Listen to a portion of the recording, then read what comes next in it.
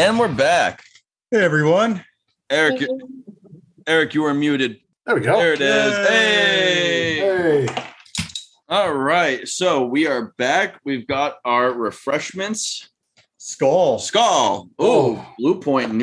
Oh, I like that Blue Point. That's hot. All right. Right now I'm drinking Blue Point Pinstripe Pills, and it does not taste of ashes, even though it should because it's Yankees branded, and I am not a Yankees fan by any stretch. But this beer is pretty good, and I like a nice Pilsner in the summer, so gonna drink it anyway. Yeah, boy.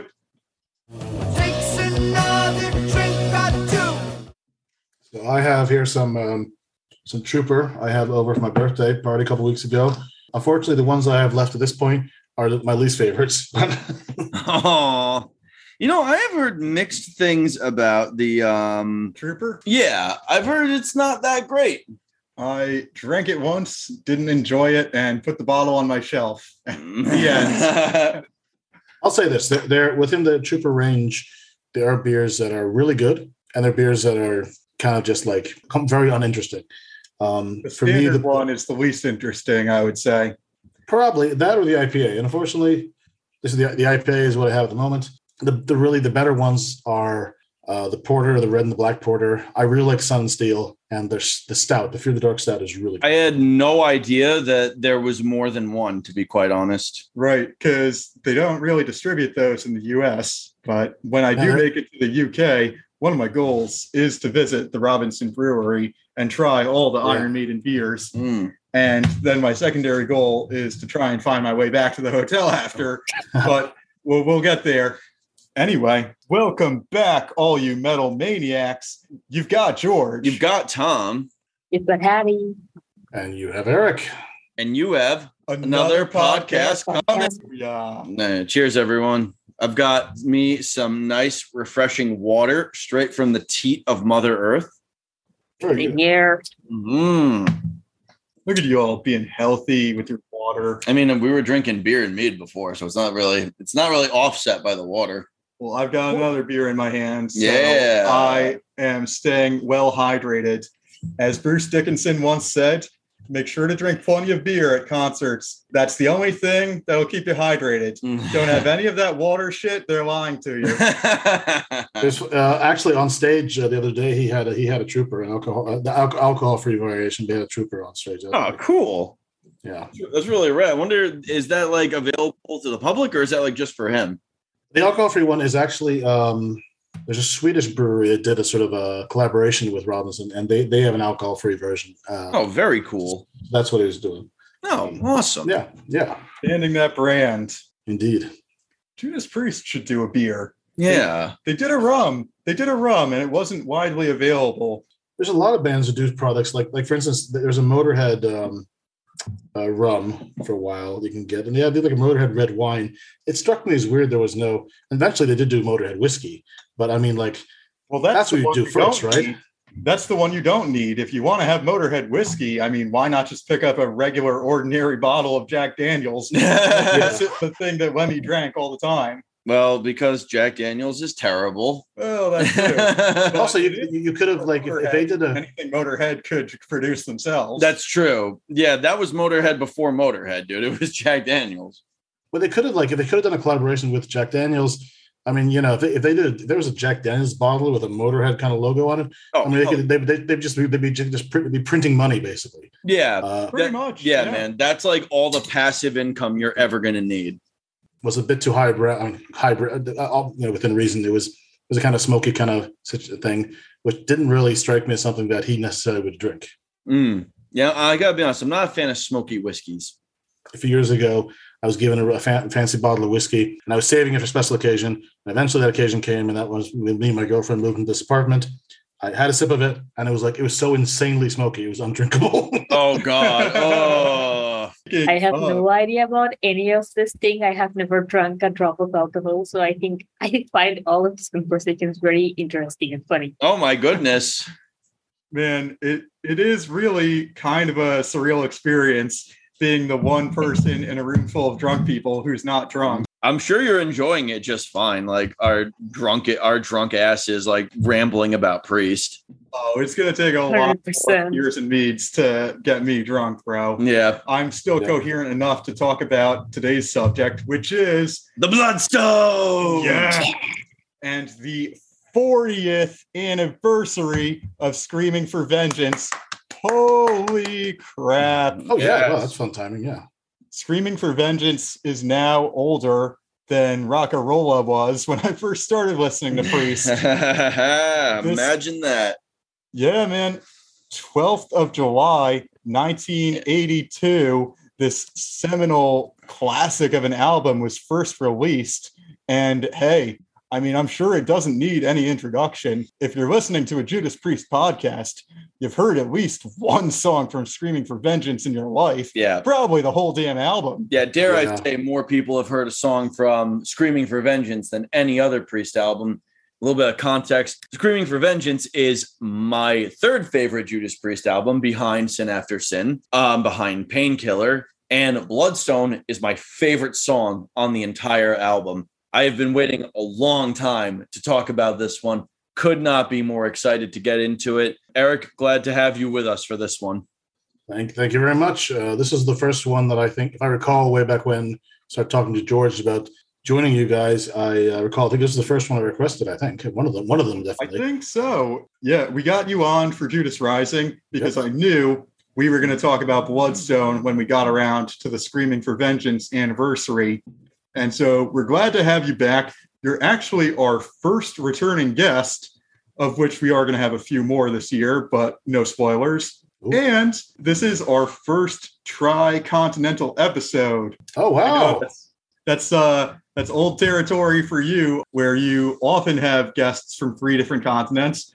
But for us, it's the first time. You've got me and Tom over here in New York. You've got Eric in Sweden, and you've got Hattie in Asia. So congrats to us for making this tri-continental thing happen for the first time. Yay. Yay. That's really cool.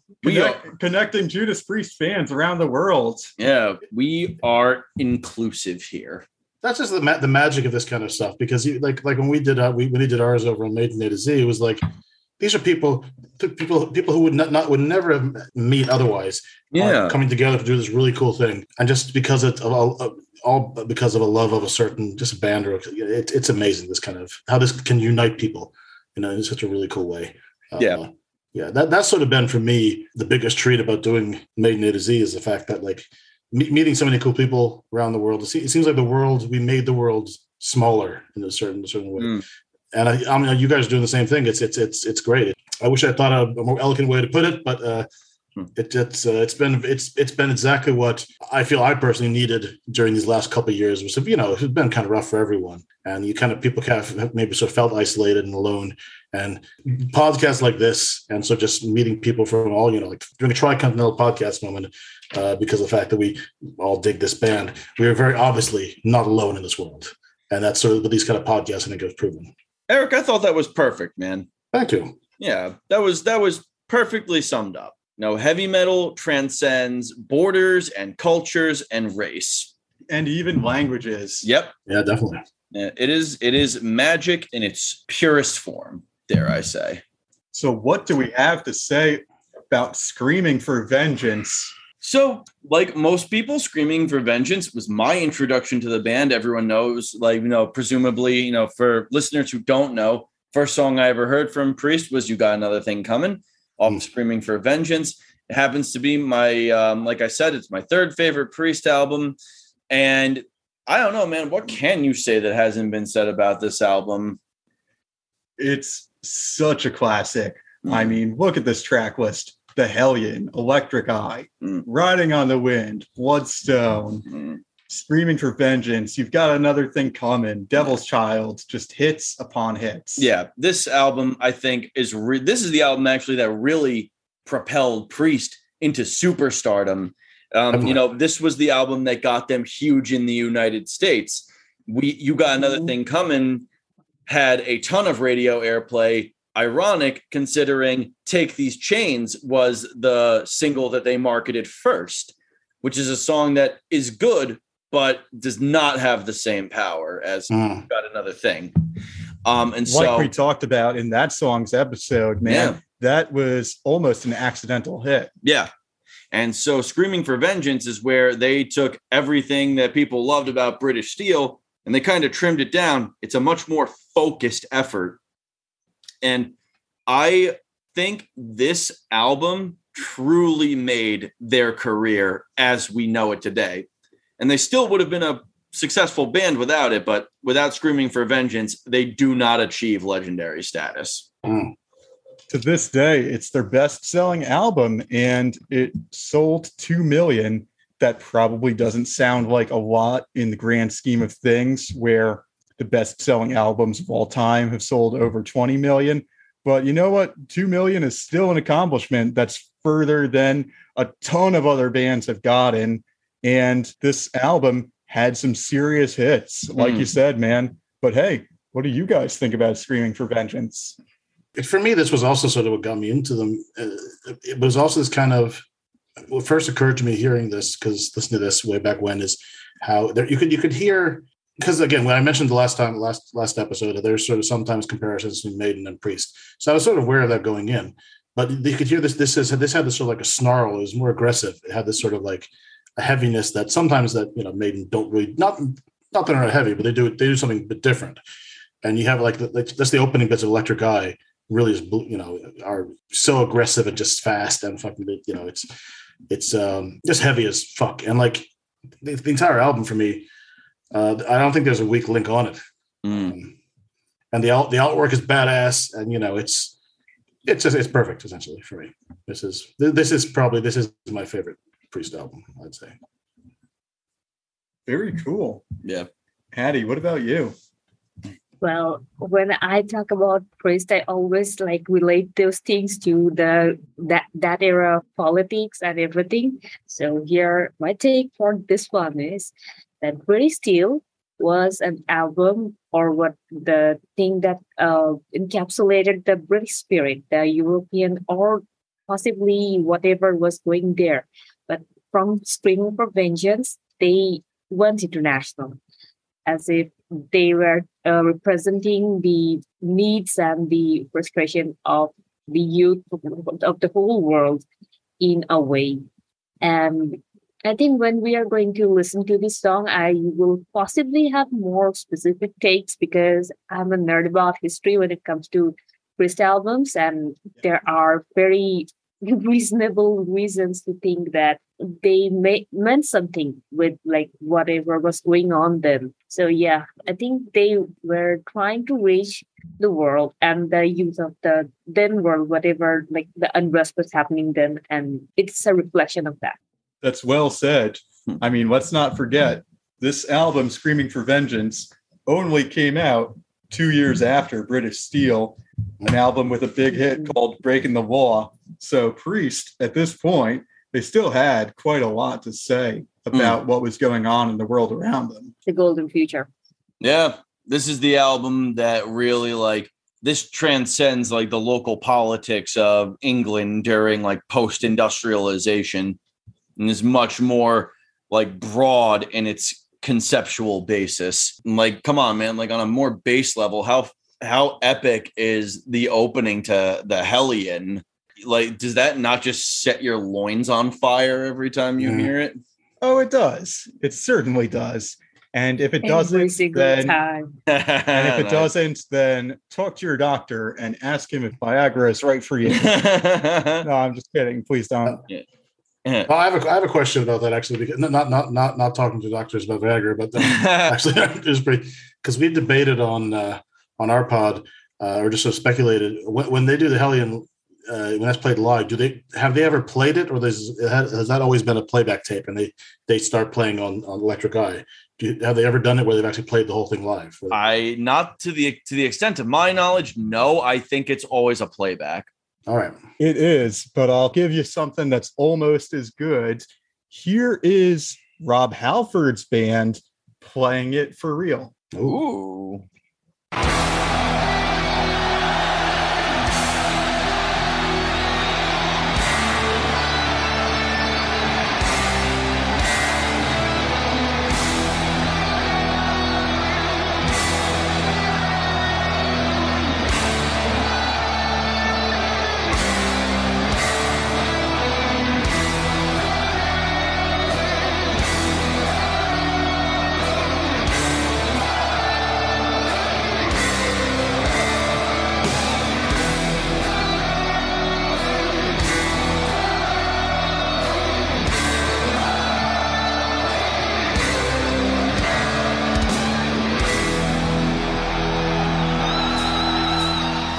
Wow, that was a really good rendition too. That sounded almost spot on. It's funny. Is the gentleman we see on guitar there, Mr. Pat Lockman, also briefly the front man of Damage Plan. Really? No shit. Yep. That's the guy from Damage Plan. Huh. I learned something new today. That's I think that band, had they not gone on, would have really done some cool stuff. But that's not why we're here. So we can talk about another. We can discuss that another time. Yeah. The tragedy of Damage Plan. Yeah. Yeah. Well, I'll tell you another song that has some good social commentary in it. Bloodstone, track number 4 on Screaming for Vengeance. And Tom, this is a song that you've been eager to talk about since we laid out our plans for this season of the podcast. And now we're here. And I have to tell you, man, very, very good choice. This is a kick-ass song. Yeah. And for an album with Electric Eye and You've Got Another Thing Coming, it says a lot that Bloodstone is your favorite track above those massive hits. Yeah. And Eric, what is it about this song that made you so excited to want to talk about it? Well, so back when I was first listening to this album, I recalled that the intro really got me going. Because a lot of times, there's a few songs in my sort of when I look back as my life as a guitarist through the years, I can remember like a certain amount of songs where like the second I heard them, I'm like, I need to learn how to do that. That's so cool. This is one of those songs. I haven't attempted to play in quite a while. And initially, when I did hear this and tried to do it, I don't think I really had the chops to pull it off. But it's so cool. It's just such a really badass intro. Yeah, it has the sort of like the sort of palm muted kind of arpeggios with the hammer-ons. It just sounds so cool. And then it goes into this another riff, which is a little bit more straightforward, kind of rock riff, but very effective. And it just works so well. But that intro is what really got me. Got my blood pumping back in the day. Yeah, that was basically what it did for me too. That opening riff with Glenn Tipton and the tone on his guitar is unbelievable. Oh God, yeah, dude, it's amazing. Can we hear it right now? Well, for the love of God, don't make me beg. Do it.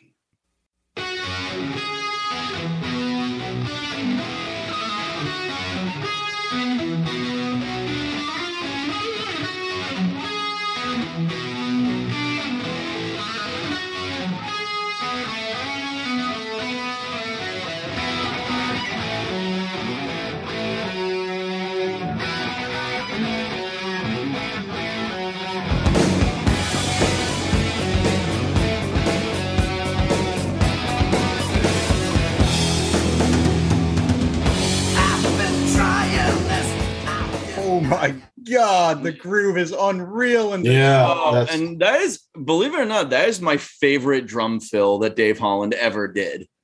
Just so simple. Yeah, just like really well timed and perfect for this song. It's very sort of like heavy, it's slow, it's not really like particularly like intricate or complex, but he just pulls it off with so much flair and confidence. Yeah, you have to give him the sort of credit. His drumming skills may have been basic, but he certainly knew what to do with the skills he had. Yeah, he knew exactly what this song needed, and he delivered. Yeah, there's a very playful feeling to the riff, almost rascally and rebellious, and I just love the way it sounds. And then when the drum beat kicks in, oh man, dude, I'm all in. I'm ready to dance by the time you hit that part in the song. Yeah. See, I almost was everyone else. Yeah, I feel like the song actually has a sort of a weight to it, almost like a direness, especially when you get into the lyrical themes, which we'll talk about in just a minute. Yeah. Got a quote here from Rob. He says, I know I keep saying this, but I love the way that song starts. It's got a real cool riff that Glenn came up with. Each of the tracks on the record start off with either an individual riff or something of a musical melodic passage that kind of sets the scene before the rest of the song kicks in.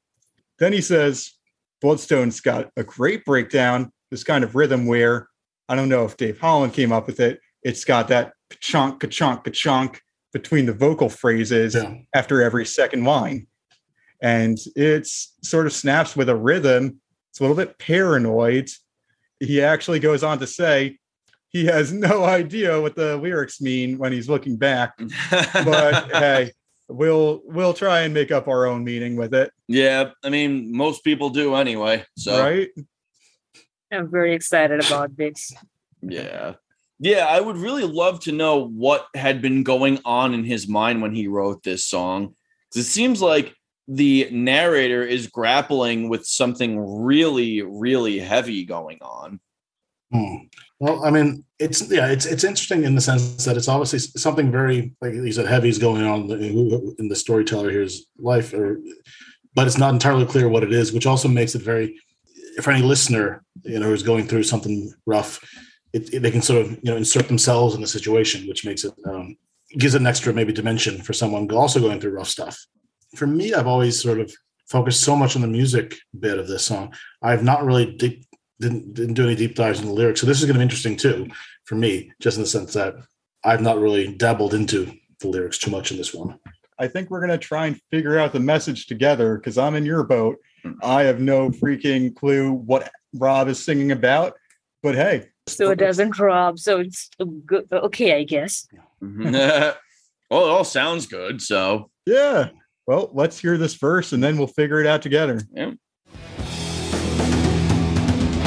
I've been trying this, I'm denying this, sending me out of my mind. Action, reason, change to treason, it's losing its sense of all kind. How much longer will it take for the world to see?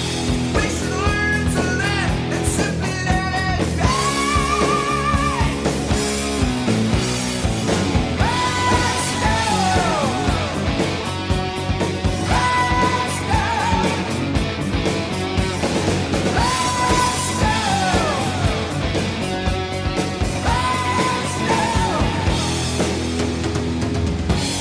go.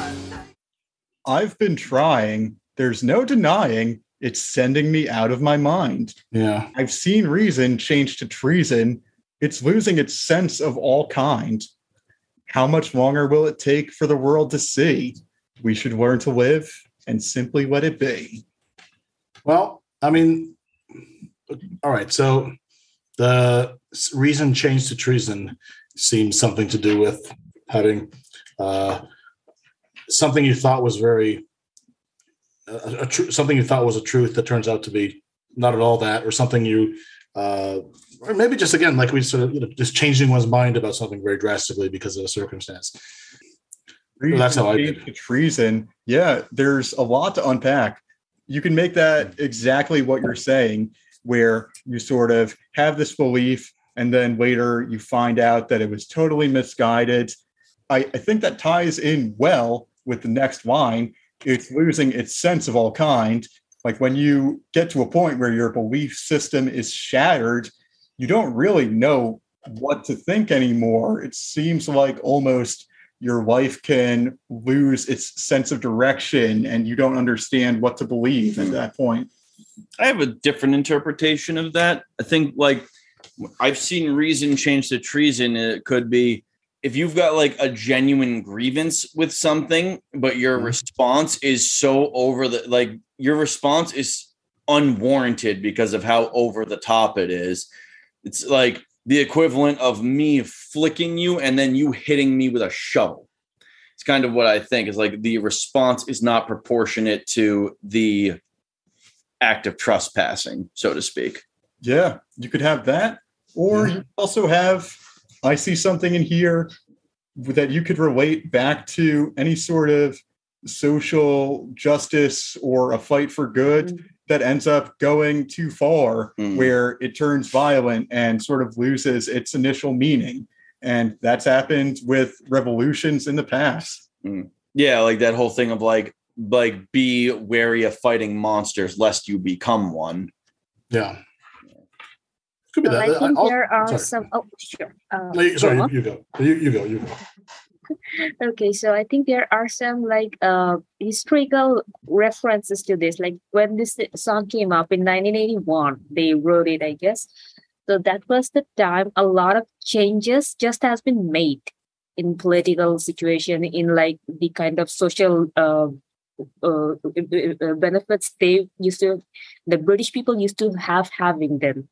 So those things were taken off of them like recently, and the things that were taken off from them, like employment and all that, they were furious about it. And how like I kind of got the hint from that line when change to treason when it came, because the things that were legal like recently were turned illegal then, and people were like later in the lyrics as it said that they were struggling with the reality, and I think it ties to that as well. As much as Judas Priest is always very open lyrically, so I think that your things are also like make sense. Yeah, Very I interesting. really like that. And Judas Priest, they've never been overtly political, but Mhm. at the same time, as an artist, you can't help but reflecting the world around you. It's something that comes out whether you want it to or not. Yeah. And these are what's going on in the world does affect how you think, and you might have something to say about it, even if you aren't explicit. And I think that does get reflected in the lyrics like that. And you had the early 1980s, you had a lot of countries around the world going into sort of a societal shift rightward, and more right-wing Exactly. movements were gaining power, and the US and the UK were becoming greatly more conservative. And you know what? It's sort of impossible for that to not have an effect on the way that you write your music when you see what's going on in the world. And Bloodstone, to me, it has lyrics that are pretty general, so you can relate it to anything that you want to. But if you really read into it, I think there are some messages you can come away with that are powerful. I was thinking just, and again, I'm sure that knowing what we know, a lot of people probably try to read in this kind of stuff sort of in hindsight. But I was thinking, so obviously at this point he was still in the, he had not come out yet. So I was thinking maybe this could also be the, and the band is getting bigger. They're sort of venturing out into the world, maybe. And I can obviously, and if I can, as a gay man in a small town in England, there's not a hell of a lot of acceptance. And maybe there was sort of an idea like, well, we get out in the bigger, out in the world, there'll be more acceptance to be found. That really wasn't the case at that point. So maybe just sort of being disillusioned about that kind of thing is out there and it's not, and therefore how much longer will it take the world to see. We should learn to live and simply let it be. That could be that as well. But again, like I said, it's probably very easy to take a lot of the older stuff and sort of make it about that, even though it's might not necessarily be at all. Like that was just a spontaneous theory on my part. Right. And It's as good as any at this point, considering the original meaning is lost on the author. you're right, Eric. Like, it's to some extent, and I've thought this too, to some extent, we do sort of look at these lyrics with a revisionist history, knowing that Rob Halford is a homosexual, and we try and pick out these little hints. They're like, oh, he was probably talking about it here, but he might not have been. He might have just been writing a song and not had that in mind at all. We don't really know because we're not inside his brain. Oh, George, real quick, I'm sorry. You might want to charge this thing. I'm getting on low power. It's going to last. Don't worry. All right, I believe you. All right. Yeah, politics and your lived experience informs your worldview, and it's hard not. Your worldview is going to bleed into your art, no matter what it is. Like, it's pretty hard to remain unconscious about it, definitely it seems to be the case here. But I do love the line, we should learn to live and simply let it be. It's such a classic sentiment that seems to be lost on a lot of people. It's like, dude, just live your life and let me live mine. And we don't have to interact with each other if you don't want. Very true. Yeah. But we also don't have to kill each other either. I agree. To me, there is always sort of a message of world peace in here. We should learn to live and simply let it be. It's like, why are we fighting each other? And then when Rob sings Bloodstone, to me, the Bloodstone is the Earth. Like the planet is the stone, and it's blood to represent the sort of violent way of life that humans have had over the course of history. That's amazing. Love that. Spot on. Yeah, I was thinking something similar, like the Bloodstone is almost like some sort of like spiritual or like an artifact almost. Like think of like the Sorcerer's Stone.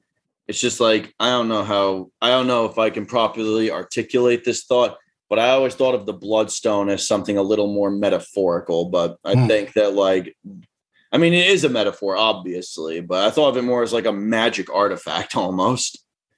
I mean, what the hell is a Bloodstone. Bloodstone anyway? I have no clue. I've heard the saying you can't get blood from a stone. I don't know what that means. Well, but- let's say it's also very possible you had the rest of the lyrics and then threw something in there that sounded cool that just worked for that. That's also that hasn't happened to other people I know. I mean, that's true. Like it could just be like, hey, that sounds cool as hell.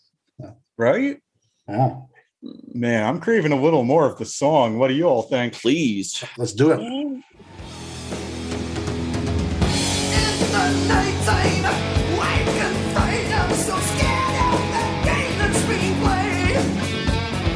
Stop to wonder what's going on and how many deals have been made. How much longer will it take for the world to see? We should learn to live and simply let it be.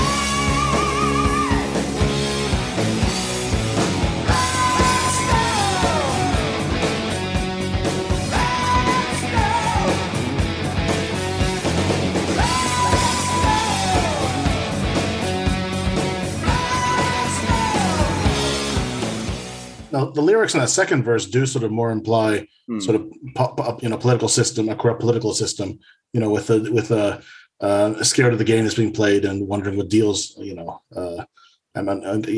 start to what's going. Yeah, that sounds more like it could be sort of dealing with a corrupt political situation. Yeah, that one seems to be much more overt and a little less abstract. That one goes down the path that I had imagined about this being a song about the violent nature of mankind. So in the nighttime, wake and fright. I mean, pretty self-explanatory. Waking up at night, scared of just all of the war that's going on and not knowing what the future holds. I'm so scared of the game that's being played. Start to wonder what's going under and how many deals have been made. I mean, we all know that the government is not clandestine. They do a lot of corrupt, nasty shit behind our back. They have a lot of deals with weapons manufacturers. Yeah.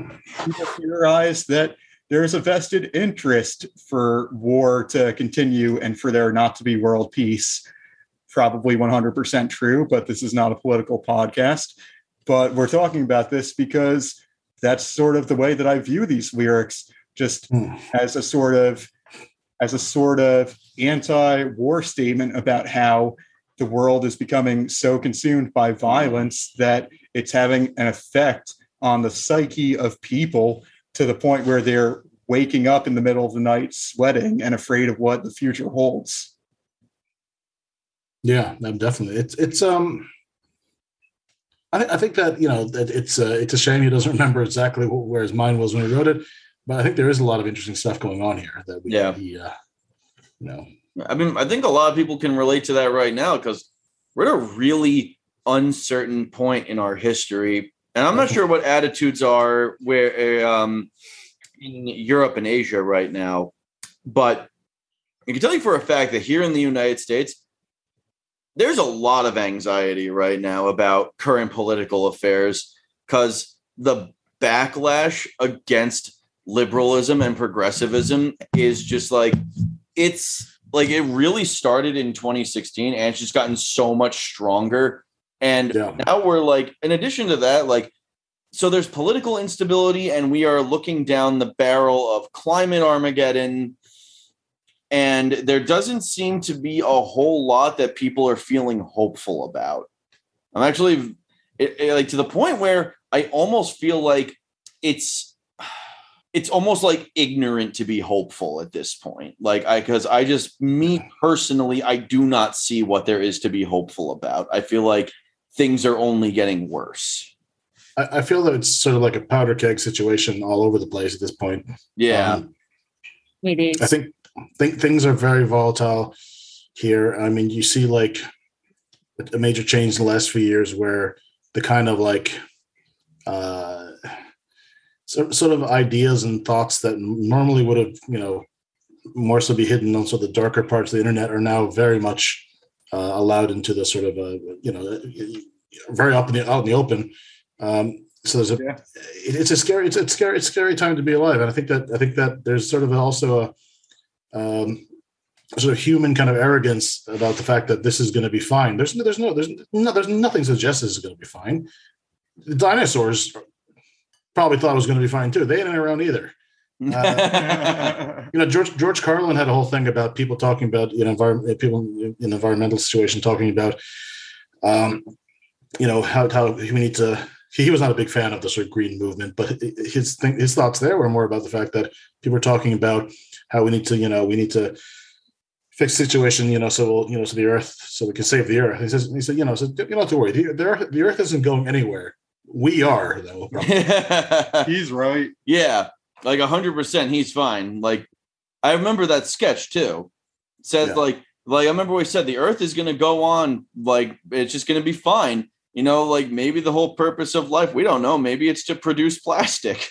Yeah. I mean, that's he brought up a good point though. It's like the human race is kind of in peril, but the earth will still be here when we're gone. Yeah. I mean, and again, who knows? I mean, there's nothing that suggests, again, it's just arrogance that would assume we are the main event of this planet. Yeah. And we could just be another phase, honestly. Yeah. I mean, that might not necessarily affect anyone. I don't think we're going to go extinct in the lifetime of anyone here, but I think I definitely will see the start of it.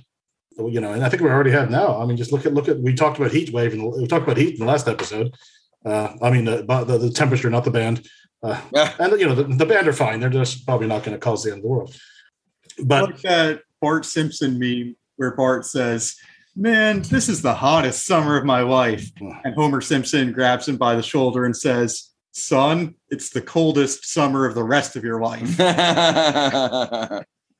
Oh, God. Yeah, I like that. This is the worst day of my life. The worst day of your life so far. Yeah. Now, for all the talk about the lyrics we've gotten in so far, we haven't discussed the music really yet. And there's plenty to praise on that front, because I think Screaming for Vengeance has Halford's best vocals. It's great, yeah. Yes, I am inclined to agree. Yeah, and the song keeps that nice groovy riff going, the do-do-do-do. And overall, this is a song that you can really jam out to and swing your head and move back and forth. Yeah, man, this song has groove for days. You don't have to try to get into this song. You put it on, and you just are into it. Yeah, man. This is the song that you blare from the speakers of your 1976 Chevy Camaro as you're driving down the freeway at 90 miles an hour. Much like the rest of this album. Definitely. Yes. I love how I went from the end of the world to fucking driving. Enjoy life while it lasts. Hey, man. Because Miami's not going to be here forever. Yeah, man, you got to enjoy. That's the whole thing about existentialism is knowing that we're probably doomed, and that doesn't mean that we can't have fun along the way. Yeah, I think it's only a few minutes later when Rob Halford tells us on this album, one life. So we got to live it up. Yeah, indeed. Yeah, bro. And another great way to live your life would be by hearing the guitar solo in this song. Which are amazing. Yeah. Let's do it. Oh, please.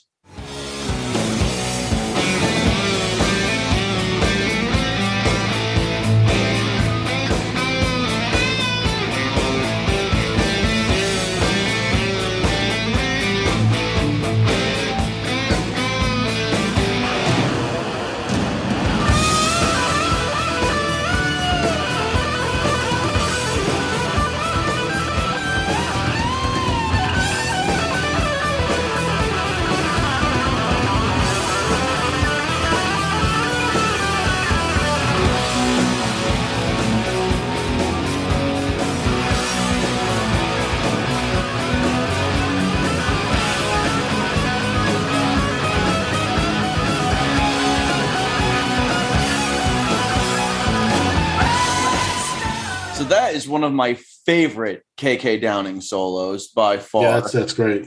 Yeah. It descends and then it goes back and ascends upward, doesn't it? Yeah, it does. He's going down and then he goes right back up on that fretboard. Like that, and the entire time he's just like not slowing down. He's playing like 120 notes a minute or some ridiculous number.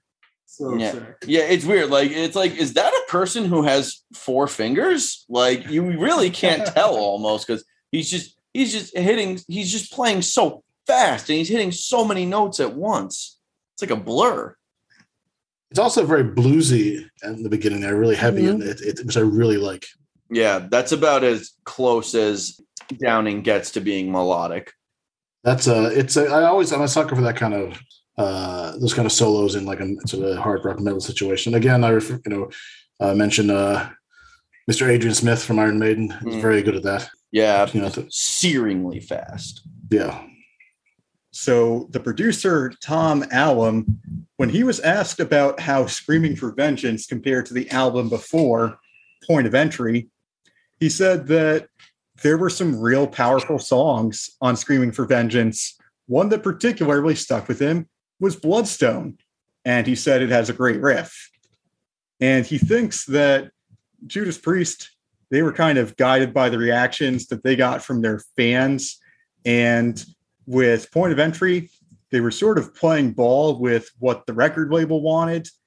And when they got to Screaming for Vengeance, they said, no, we're not going to give the fans what the record label thinks they want. We're going to give the fans what we think they want because we know better than the label. Yeah.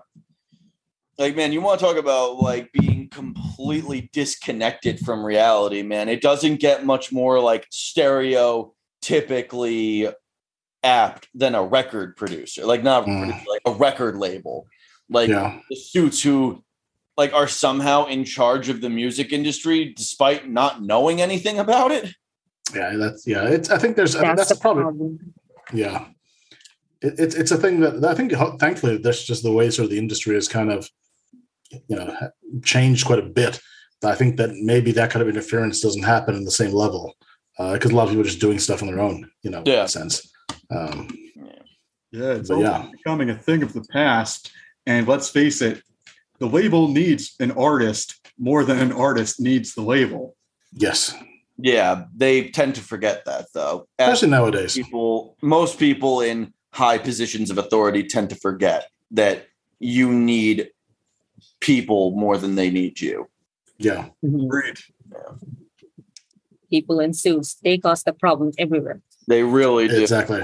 100%. Yeah, and it feels bad because I like wearing a suit, but every time I wear one, it makes me feel like, man, I don't want to be a suit. Give me a good t-shirt. Yeah. Wait a minute. I don't want to do this. I want to party. You know it, Tom. Party Man song just cues in. And speaking of parties, the end of this song feels like one. Oh, it does. This is the type of song I like to drink Miller Lite to. Let's hear this.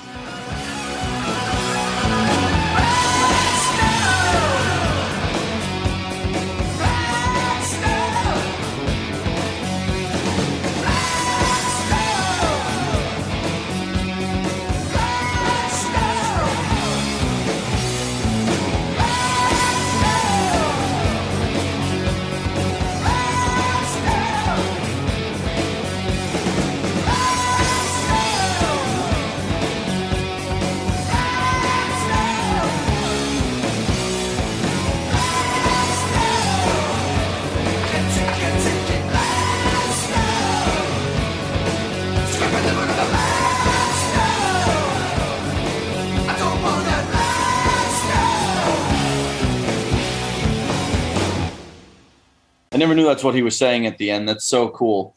I love those little ad-libbed lines he's throwing out. I don't want that. And those other ones. It just adds so much fun to the song. Yep. That's it. Yeah, it's such a.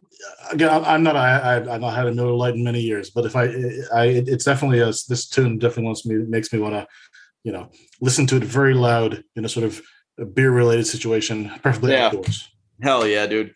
Yeah, there's like a few things. Like my dad always says this about George Thorogood. It's like when you listen to George Thorogood, you need to have a beer in your hand. And the same is true when you were listening to Screaming for Vengeance. Indeed. Yeah, unless you're in a car, in which case don't have a beer on you. No. Yeah. Like maybe when you get home. Yeah, maybe if you have a non-alcoholic beer, but unless you do, don't drink and drive. But do have a beer and listen to Screaming for Vengeance. Yes, do that. Absolutely have a beer when you listen to this, or don't. It's your call.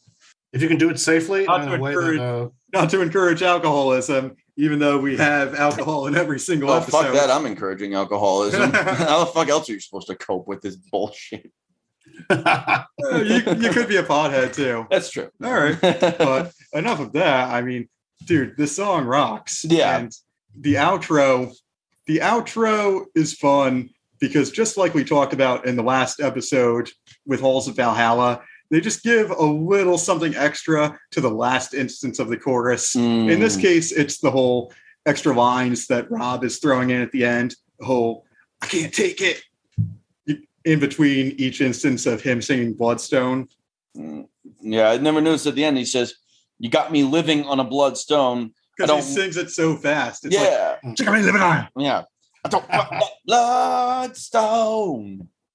Yeah, and can we just like talk about how perfect the chorus is too? It's literally just him screaming Bloodstone, and you just believe it. It's like, yes, totally. I get that.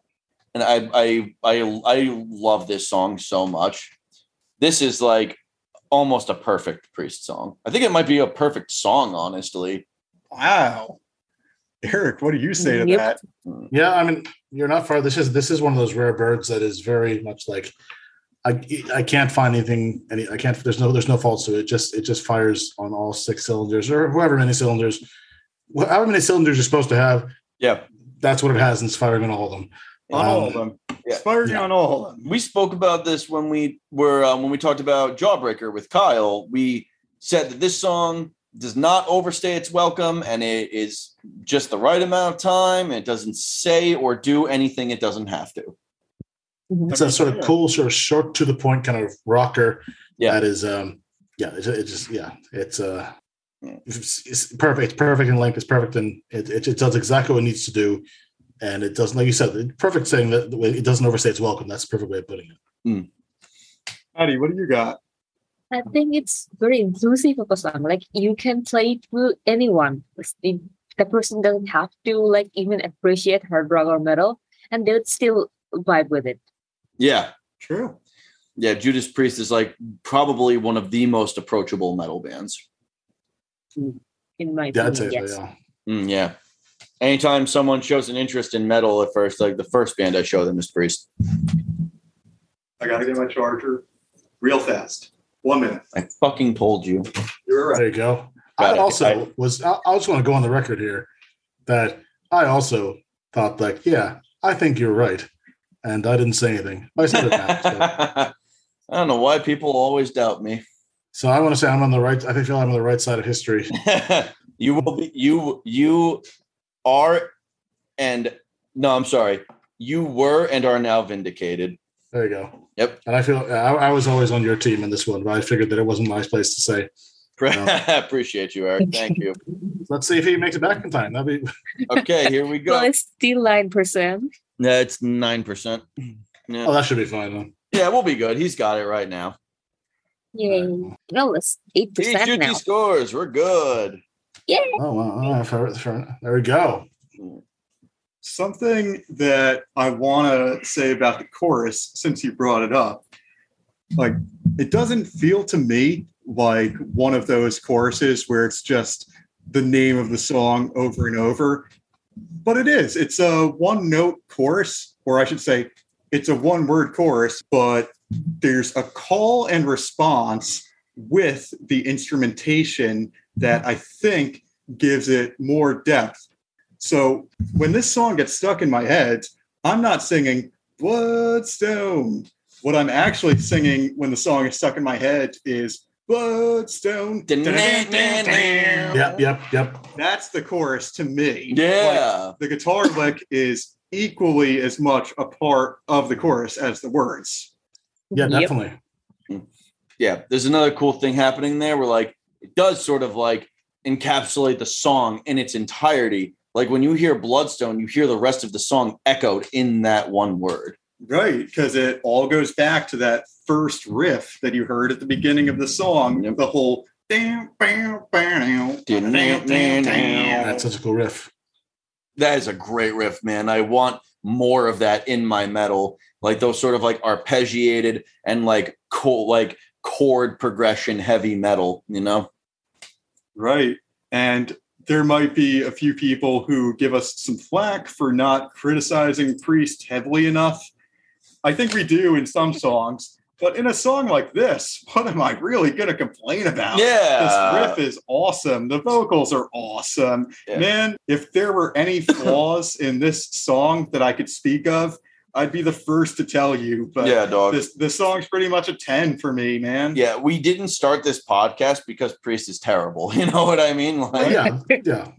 That's we kind of get some of the same criticism, or we have very briefly when people who, when I mention that I do an Iron Maiden podcast, they go, "Oh, so I guess it's just you guys, fucking gushing over everything you've ever done." Like, no, not at all. There's stuff that we legit don't like, and that is definitely brought up. There's certain songs that, when you reach one of your favorite songs, yeah, you're probably going to the episode might be more overwhelmingly positive than when you have to discuss like a not so great song. But, it wouldn't be particularly fun if there wasn't a variation. But again, at the end of the day, we didn't start the fucking podcast because we hate Iron Maiden. So, yeah, man. And if you did, then let's face it, you have a pretty unpopular podcast. Yeah. I mean, who honestly is going to take you seriously if you were saying Fear of the Dark and The Trooper were terrible songs? yeah, no one's going to want You're that. going to praise them, rightfully so, Yeah, man. It's like you got to tell people, man, you're going to hurt your legs if you keep jumping to conclusions like that. Ooh. Yeah. Like, I mean, listen, man, we will tear Priest a new asshole when they deserve it. But, when a song is great, what am I going to do? Not hear and I'm not going to sit here and gush over Bloodstone. Give me a break. Yeah. The studio version, it's executed so cleanly and perfectly. And the production on Screaming for Vengeance is slick. It almost feels like an 80s pop album. Yeah. in terms Exactly. of the sound. Definitely. Yeah, the production is so clean, man. It's delicious. I love it. This is probably, of all the Priest albums that I'd listen to, might be the one that I never get sick of hearing. No, like I've got my favorites. I've got the ones that I think are the best. But in terms of sheer replayability, Screaming for Vengeance, in my book, has them all beat. I agree with you. Yeah, definitely, man. I had it on the I listened to it the whole way through actually a couple times yesterday on the way home. Hell yeah. It's a scorcher. It's amazing. Yeah. I feel I overuse that word, but that's fine. In this case, it's warranted. You're allowed to. You know what? This is your opinion. You're allowed to. There you go. It's your episode, man. Yeah, man. This is your episode, dog. Well, thank you, man. This is yeah. I can't say it's just such a amazing. It's just a cool fucking song. Let's put it that way. Hell yeah. Yeah, dude. Bloodstone is cool as hell. Indeed. Let's talk a little set list history. So, for how great of a song Bloodstone is, it wasn't really played live too much. Judas Priest did it a lot on the Screaming for Vengeance tour in 1982 and 83. Then in 1984, only a few times. Then they dropped it until 1990. That was the Painkiller tour, and they played Bloodstone a whopping 3 times. Oh, As far as what's documented. Now, that song, Bloodstone, remained dormant until the Firepower tour, where they played it a good bit, 67 times. damn. And that's just one more example of a hidden gem of a song that was revived for the Firepower tour. And you probably hear us keep saying that over and over, but that's only because it keeps coming up. Yeah. They played over 40 songs on that tour, and the expansive set list, it brought back a lot of those sick tunes. Yeah, dude. So That's interesting. And if you're a fan of the song, you might be dying to hear what it sounds like nowadays. So I've got a nice 2018 live version queued up. Yeah, well, you know what? When playing 40 songs live stops being impressive, we'll stop talking about it. Yeah, I think maybe I actually probably not the first one, right? I checked this one out before. This is a good version. Oh, word. Yeah. So we've got right now live in Hamilton in 2018. Yeah, this is a good one, guys. Let's take a quick listen.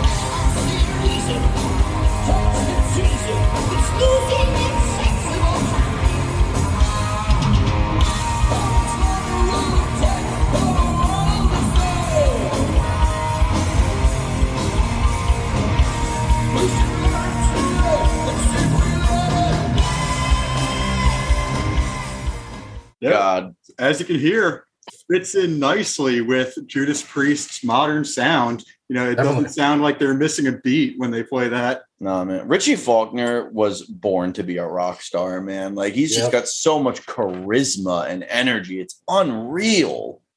Like, what a charming fellow. Yeah. Yeah. Yeah. He also emulates that sounded almost. Obviously there's slightly different version because it's live. But that sounded fucking pretty close to the album version, didn't it? Even sound-wise. Yeah, man. Like, Richie might actually be a cleaner player than Glenn, honestly. Yeah. That being said, we can't let you go without playing you a little bit of that guitar solo from Richie.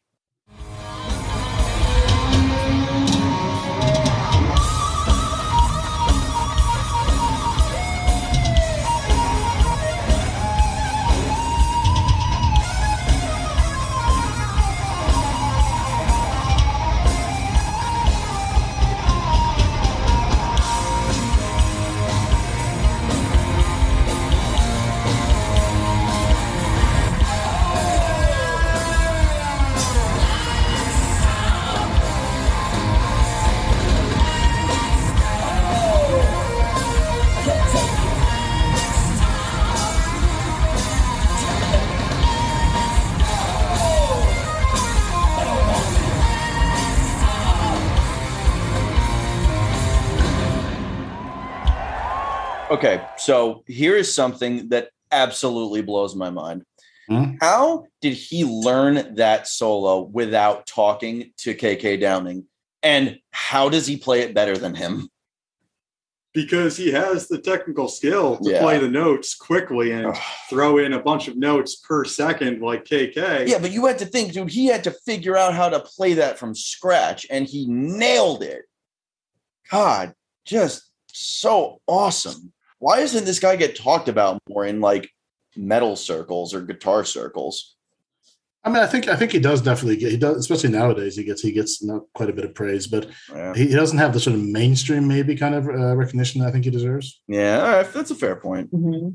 You know for a fact that if this guy was born 20 years earlier and he was touring with Priest in the 80s, he would be like looked at the same way Tipton and Downing are looked at. Yeah. Because he's no less skilled. And, you know, in terms of his personality, seems like a pretty nice guy to me. Never heard any complaints about him. Yeah. Yeah, man. Like, and even his name just sounds like household, almost like Richie Faulkner. That sounds like a household name, like a virtuoso. Like, that's like, if I told you, like, if you had no context and I told you about a guy named Richie Faulkner, you'd be like, oh, was he like a guitar virtuoso? Probably, yeah. I think also he's the kind of thing, you give it a few years, he'll definitely be on the sort of pedestal with all the other guys. You know, that's sort of, that takes a bit of time. I mean, if you jump back to probably early, whenever Zach Wild joined Ozzy's band, I don't think people were, praising him in the same way they are nowadays. Now, I think, to be fair, I'll say I think that Faulkner's a better player than Zach. Yeah. Yeah. And that's a really fair point too. Like it might just be a matter of time. There's only a few people who I think are really sort of praised sort of when they're still doing it or as they're in their prime. I think that maybe we mentioned Damage Plan earlier. I think Dimebag definitely was one of those dudes who was praised during his life, and that's sort of, and you get people like that. But otherwise, a lot of times it's more in hindsight people kind of get that. Yeah.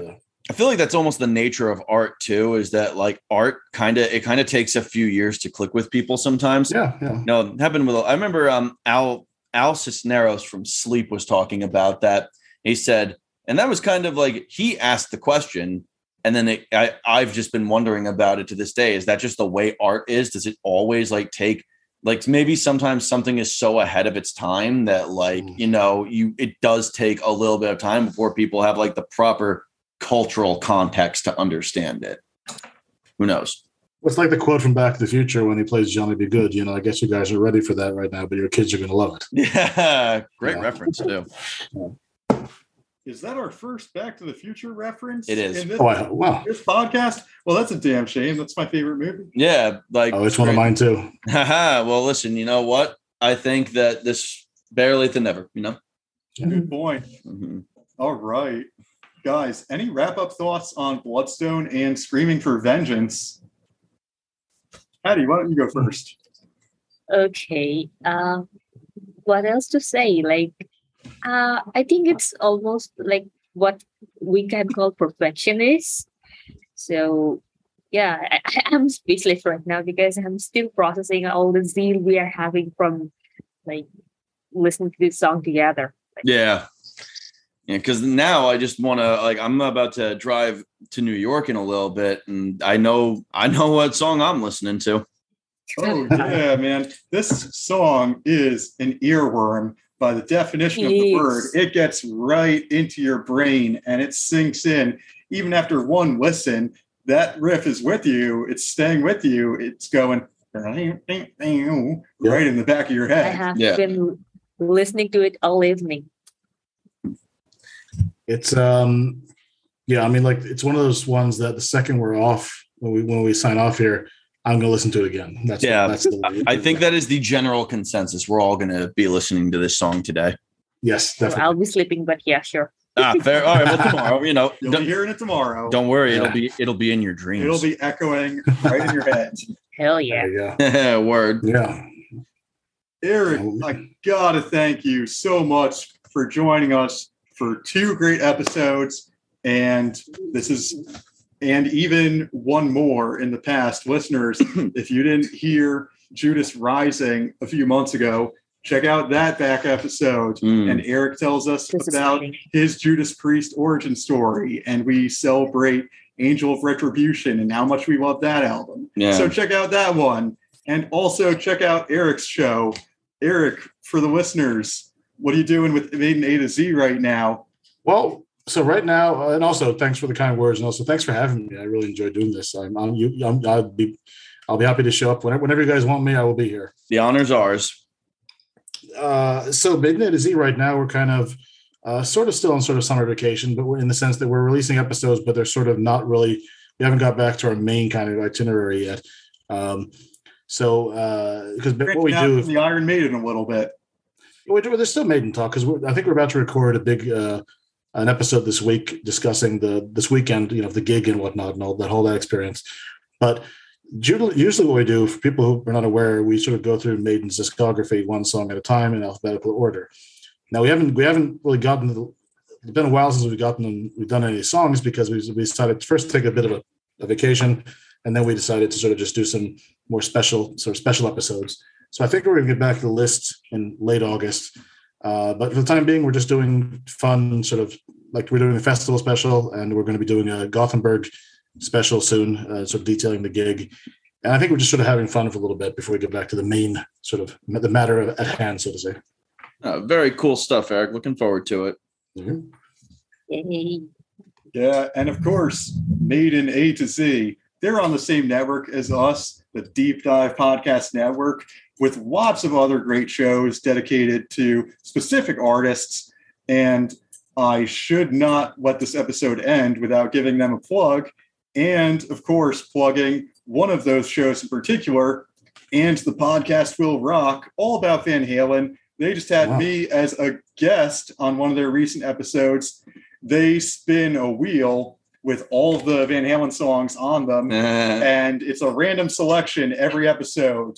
And so I got saddled with a song from Van Halen 3, Oh, Ballad of the Bullet. their worst album. And it's sort of like their Demolition or their Saint Anger. It's a real infamous album. And I got the random luck of the draw to talk about a song from that one. And I dumped on it a little bit, but we had a lot of fun. Oh, So- congratulations, buddy. It was a good one. But hey, so check them out and the other great shows on the Deep Dive Network, much like us and Maiden A to Z. Mm-hmm. All right, my friends. Thanks again. I had a blast hanging with you all today, talking some Priest, talking some metal. Eric, you are 3 for 3 now. You are the most. Cool. You have the most guest appearances on our pod so far. Well, I'm Yay. very honored to hold the record. Eric, that being said, would you like to send us out? Maybe you want to start it, Hattie? All right, let's do that. What up, listeners? Until next time. Gonna Stay locked in. Yeah. Keep defending the faith. Yeah, we nailed it. Oh my god. I'm too sleepy for everything. I feel like almost like 100 Oh, times. yeah. No. Sorry, Hattie. It's super late for you. Let's let you No, get it's to bed. fine. Word. All right, well, All guys, right. Have a good one. Thanks, everyone. You too. Thank Bye-bye. you so much. Bye.